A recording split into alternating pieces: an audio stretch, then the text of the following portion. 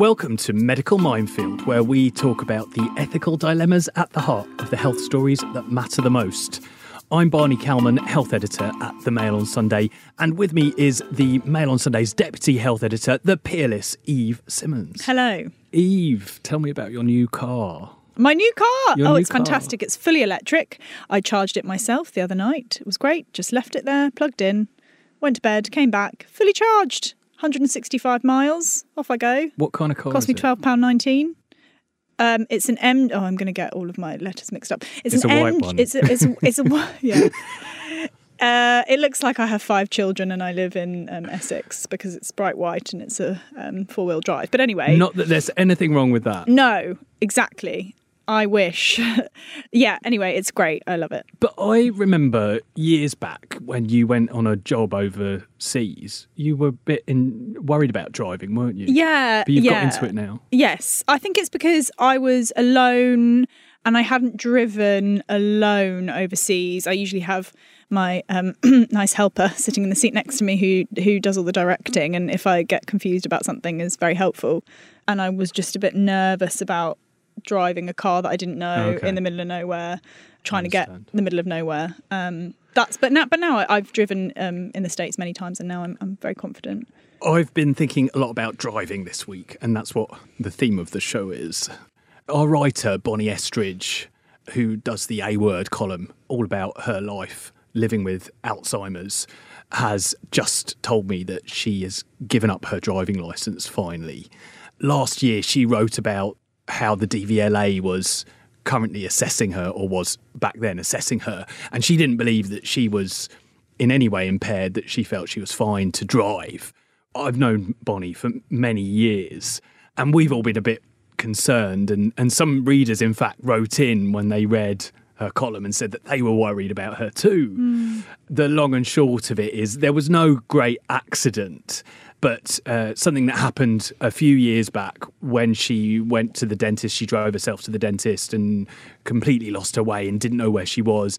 That basically happened again. So thankfully, the whole thing's been knocked on the head. We don't have to wrestle her licence off her. But astonishingly, prior to this, the DVLA had said she was fine to drive, which made me think about pieces we've done in the past, looking at the holes in this system, which is basically that you have to be honest about your driving abilities. And it's not that people necessarily lie, but I think perhaps we're not the best judges of whether or not we're competent to drive. You know, especially, we all, probably know someone a bit older who perhaps is overestimating their abilities. Completely. I mean, it's the definition. The whole system is the definition of waiting for an accident to happen. Because often these things are only picked up when some awful story, somebody has crashed and it's been picked up by the DVLA and they've then sent them on a fitness to drive test or something like that. I mean, in worst case scenarios, it's not even that. You hear about these situations where people plough into crowds or into shops or go the wrong way down the M1. That's the worst story of the man that drove the wrong way down the motorway. Horrific. Terrible. But yeah. And ends in multiple deaths. Exactly. And it's not just, of course, the person behind the wheel that's at risk. It's everybody else on the road. Well, look, that's the big question, isn't it? When are we too old to drive? When are we too doddery to drive? Should there be a cut-off point? Should we be made to have tests when we reach a certain age? Is that discrimination? Of course, while the majority of older drivers are going to be experienced and very safe, it only takes a moment for things to go terribly wrong on the roads. I think it's important that we first hear from someone who has experience of just how devastating the impact can be. You've got someone on the line now who can tell us exactly how serious this subject really is. Yes, I'm about to talk to Nigel Lloyd-Jones, who sadly lost his mother, who was 86, in 2016, following a devastating accident involving her 82-year-old husband, Nigel's stepfather, who was behind the wheel. Nigel, can you just tell us a little bit about what happened to your mother? Yes, exactly. They were an amazingly charismatic couple, incredibly social, and driving was very central to their ability to maintain this incredible social life. But very sadly, it went a step too far in that in December 2016, when my stepfather was not well. They'd had a very onerous journey. He was driving a car which he wasn't very comfortable with. It was a modern automatic that he hadn't had really sufficient training on. And very sadly, at the end of the journey from London, they pulled into a car park. There then was what is sadly becoming an ever more common pedal confusion situation, where he pressed the accelerator when he thought it was the brake and lost control of the car. He, in fact, only suffered cuts and bruises, but my mother, who's on blood thinners, died from internal injuries in the early hours of the following morning. Oh gosh, Nigel, it's such a terrible, terrible story. And did your stepfather have any previous history of accidents? Well, in the years prior to the accident, and the thing that we subsequently discovered through all our research was that he was in one of those vulnerable road user groups, older driver road user groups, where driving played a very central part of his life, and he struggled to process the fact that his driving abilities were declining. Now, I want to stress here that the majority of older drivers are highly responsible, are aware, and do change their driving style and requirements accordingly. But he was in one of those vulnerable groups, and he did have a number of minor and one quite serious accident in years before, which were evidence of declining ability. But at that time, we were not aware of where to get help and advice on how to address this very emotive subject. Absolutely. And the DVLA or a GP or any sort of someone in charge of or responsible for his care, nobody sort of picked it up and said perhaps, he ought to go for some training or something like that? Well, back in the time that we were kind of looking into this, there was a very different scenario, particularly from the GP's point of view. I mean, at that time, the advice to optometrists, advice to doctors was very different from what it is now. I mean, now there is very clear advice from their associations about duty of care, to report to the DVLA if there are any concerns, and there's now much better advice available on this topic. And what do you think should have been in place to have prevented that situation? I think generally, regarding road safety, it's a highly fragmented environment for members of the community trying to get help and advice. You have got to be, a detective to actually find out where do you go and get advice. And certainly at that time, the Older Drivers Forum was only in the fledgling stage, had only been formed in 2013.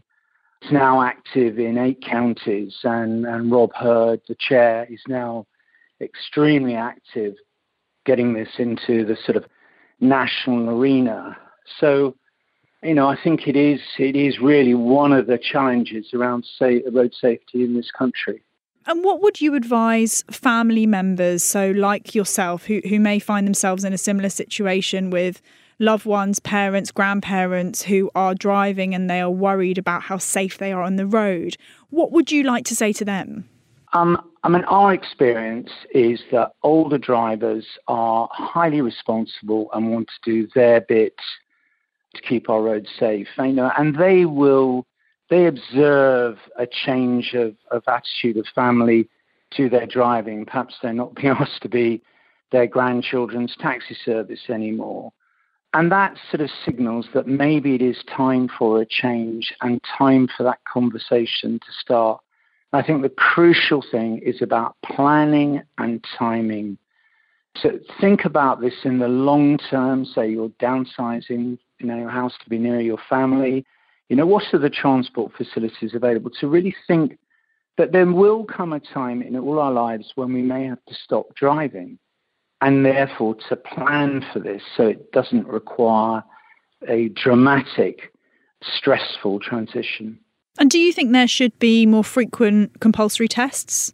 It's a very interesting point. I mean, currently, international research doesn't show that any more stringent tests are effective, but I certainly feel personally that the current kind of tick box, arrangement in terms of when you renew your license, that you confirm you've had an eye test, that should be more robust. That, opticians can simply provide, they already have the connections to the DVLA. They can just provide the information that an eye test has been carried out, that the person is fit to drive, because eyesight is the main reason why older drivers retire from driving. So that's one of the most crucial attributes or skills that we need, or abilities that we need to be fit to drive. Nigel, thank you so much for coming on today and sharing your story with us. Thank you very much. Thank you. What an awful thing to have gone through. It's admirable that he's turned this into a campaign to try and make things safer for other people. But really, I don't think we should have to have been through the worst ourselves in order to take this subject really seriously. Completely. And I mean, he's so forgiving, isn't he, of the majority of older drivers, and he's kind of giving the benefit of the doubt. Because, of course, they are overwhelmingly amongst the safest drivers. Of course, but I can't say that if that had happened to my mother or my grandmother, that I would be as open-minded about the situation. And the statistics are, although if you're over 70, you're in the safer category. Once you get over 80, you're something like 4 times more likely to have a crash than anyone else, I think. So, there needs to be a safety net of some kind. I think next, let's speak to Rob Hurd. Rob is a retired policeman and founder of the Older Drivers Forum. They provide specialist training, courses, advice aimed at trying to keep older drivers safer on the roads.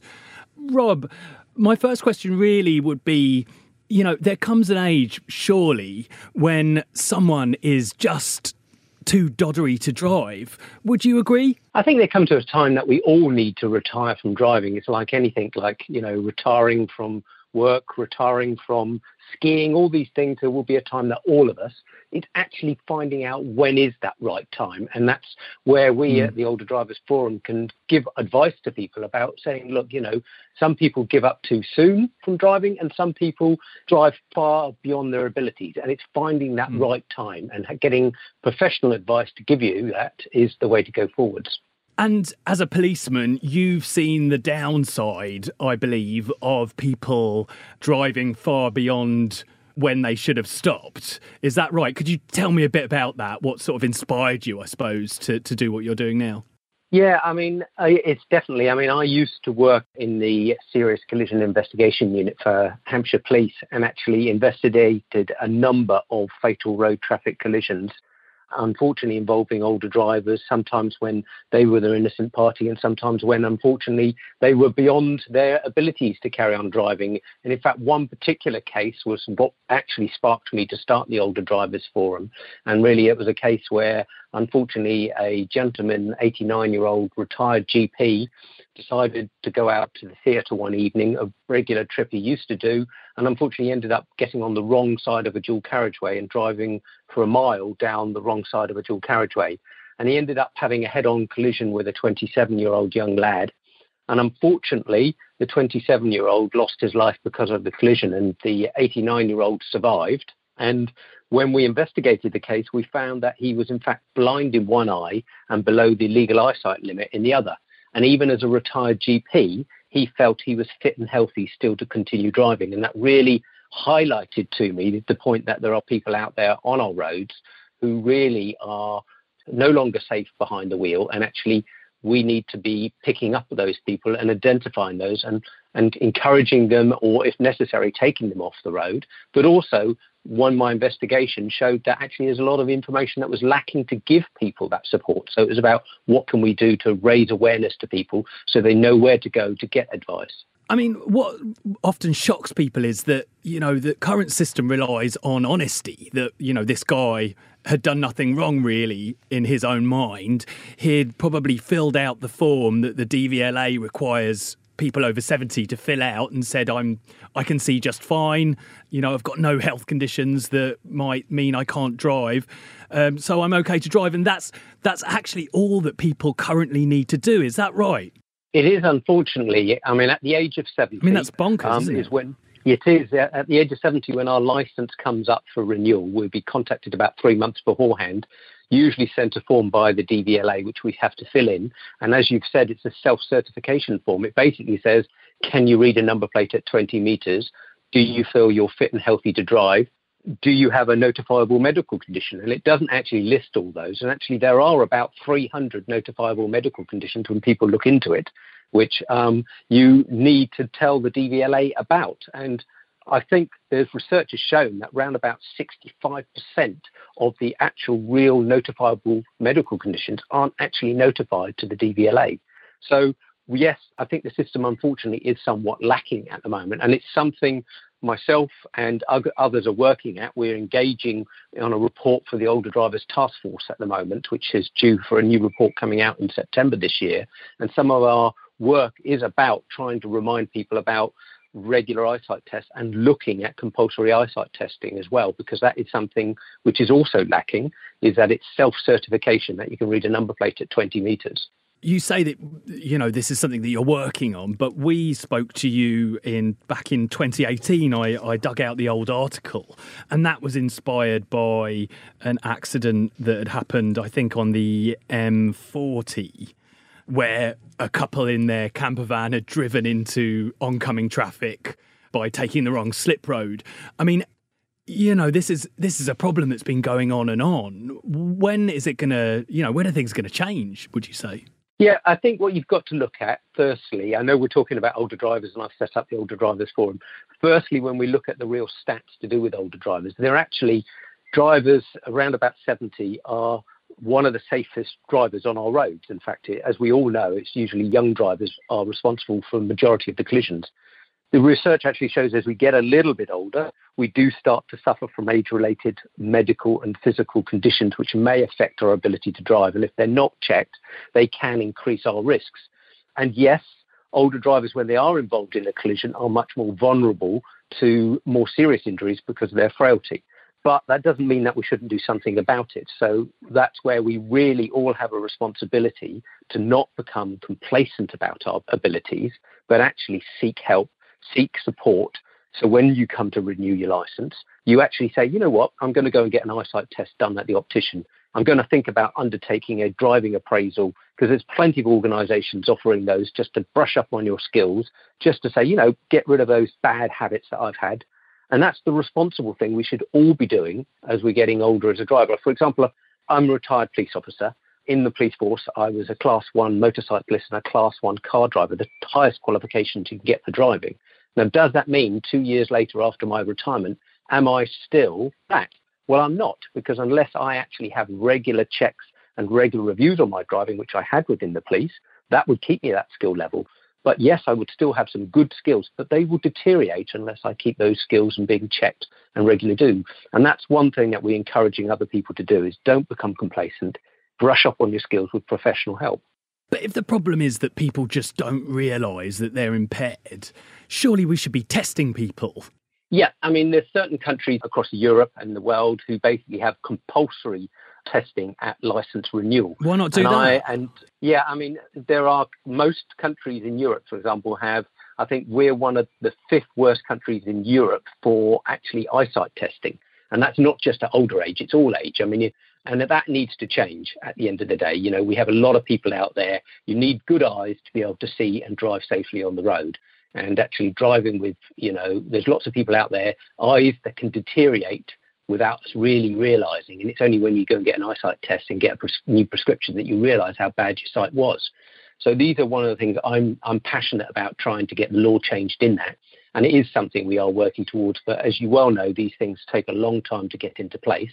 And in the meantime, we all have that responsibility to do something. When it comes down to medical conditions, yes, there are countries which have compulsory medicals. I mean, certainly in the States, you're expected to do a lot more than you are in the UK. And that maybe is something that we should all be considering. But I think at the moment we're already stretched with the NHS, we're already stretched with the DVLA, and I think trying to complement or put that in place could be difficult. So it's really first sits on the individual to be responsible. And if family and friends are seeing somebody not telling the DVLA or they're concerned about something, that's where we should urge them to step in, have that conversation with the person. And if that's not helping, then maybe approach the DVLA or the doctor themselves. Interesting. So you dob in your mum or dad for being a dangerous driver.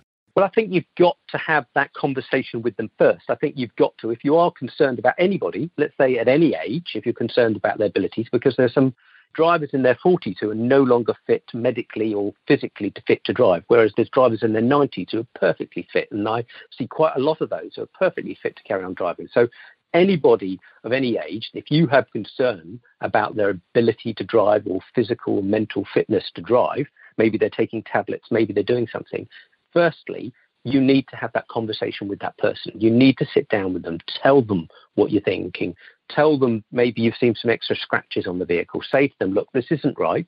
We need to do something. And if you're not going to do something, I'm going to have to step in. So one of the things you could encourage them to do is go and have an assessment.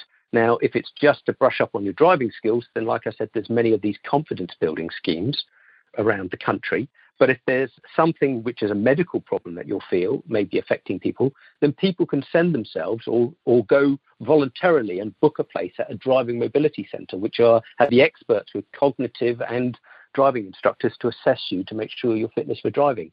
And a lot of people do that. A lot of people are very good at that. And it's something we should all be thinking about, and it shouldn't be something we take for granted. Rob, thanks very much for finding some time to talk to us. Thank you very much for the time. Hi, sorry to interrupt your listening, but there's another great podcast from the Mail on Sunday you might want to try. Liz Jones's Diary, the podcast, offering a weekly look into the life of Britain's most unfiltered columnist. That's me. Find us at mailplus.co.uk. Looking back over that previous article we did on older drivers, I pulled out the line that apparently drivers aged 80 or over are 4 times as likely to crash than others. I mean, it seems nuts that it's this voluntary situation where if people feel like it, they can tell the DVLA perhaps they might need some extra help. Or it just seems like a very ad hoc system to me. But it's the system not being fit for purpose that's the problem. And of course people aren't going to volunteer that information, are they? Especially when you fill out a form, you want your licence, you're not really thinking about it. No one's doing any checkups on you, so why would you bother? I also sense, some very difficult conversations with what he suggests, that people should dob in their mum or dad if they think they're a danger. That would be that would create a few ructions, I think. Yeah, not one to have over dinner, really, that conversation, is it? But, ultimately, it only takes, even if someone's tootling backwards and forwards to Waitrose, it only takes that one moment where you're impaired, that you have a lapse of judgment, that you don't see something. Accidents happen in a second. Things go wrong so rapidly and so easily when you're driving, and the ramifications can be really serious.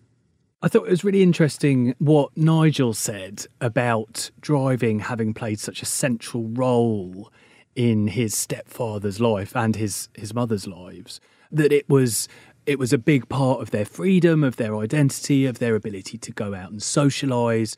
I don't think anyone would want to take that away from anyone. Absolutely. And I think also, to be very clear, we're not saying that all older drivers are terrible drivers and as soon as you turn 70 you're automatically going to be at much higher risk of going and crashing into someone. That's of course not the case. But the point was that once you get into your late 70s, early 80s, you're more likely to have one of these conditions that means that you're perhaps not quite as good as driving as maybe you think you are.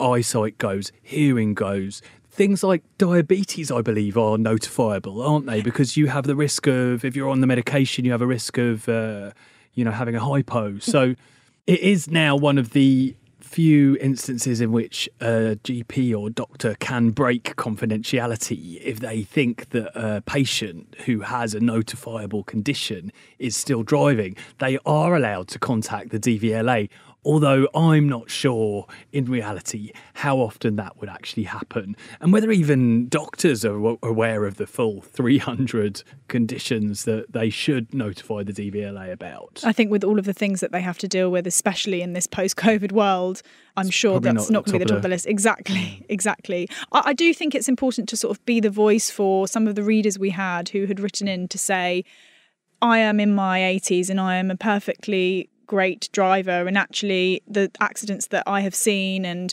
perhaps even been the victim of, the person behind the wheel has been in their early 20s, and they were pointing out that actually statistically they're a much lower risk than, say, I think young men are the highest, most likely. I think once you first passed your test, they're the most dangerous drivers, teens who pass their test, and they have horrific accidents. I passed age 17 and was a terrible driver. It seems so young to be in control of a car, doesn't it? When you look back now, absolutely, yeah. And I distinctly remember my instructor saying, I highly recommend you do Pass Plus, which is the extra training you're supposed to do, because I passed by all but one minor, so I think I got 13 minors or something. And he said, I strongly recommend you go and do this course. Of course I didn't. I went out to go pick my friends up. We went here, there and everywhere. And then within a week, I crashed into a curb. Well, yes. I'm much better driver. Do you know how many I got? Or was it 0? 0. Oh, shut up. Well, look, that's all we've got time for. I shan't be getting in a car anytime soon with Eve Simmons. Oh, well, but you'll find all the latest health news in this weekend's The Mail on Sunday. And visit mailplus.co.uk/subscribe to get access to all our podcast videos, opinion pieces and more. You can follow me on Twitter and ask me questions by searching at Barney Calman. That's BarneyCalman. And you can follow me by searching at Eve Simmons without the O, so that's at EVESIMMNS. And you can also follow at Mail Plus. We'll be back with another topic on Medical Minefield next week. See you then. Goodbye.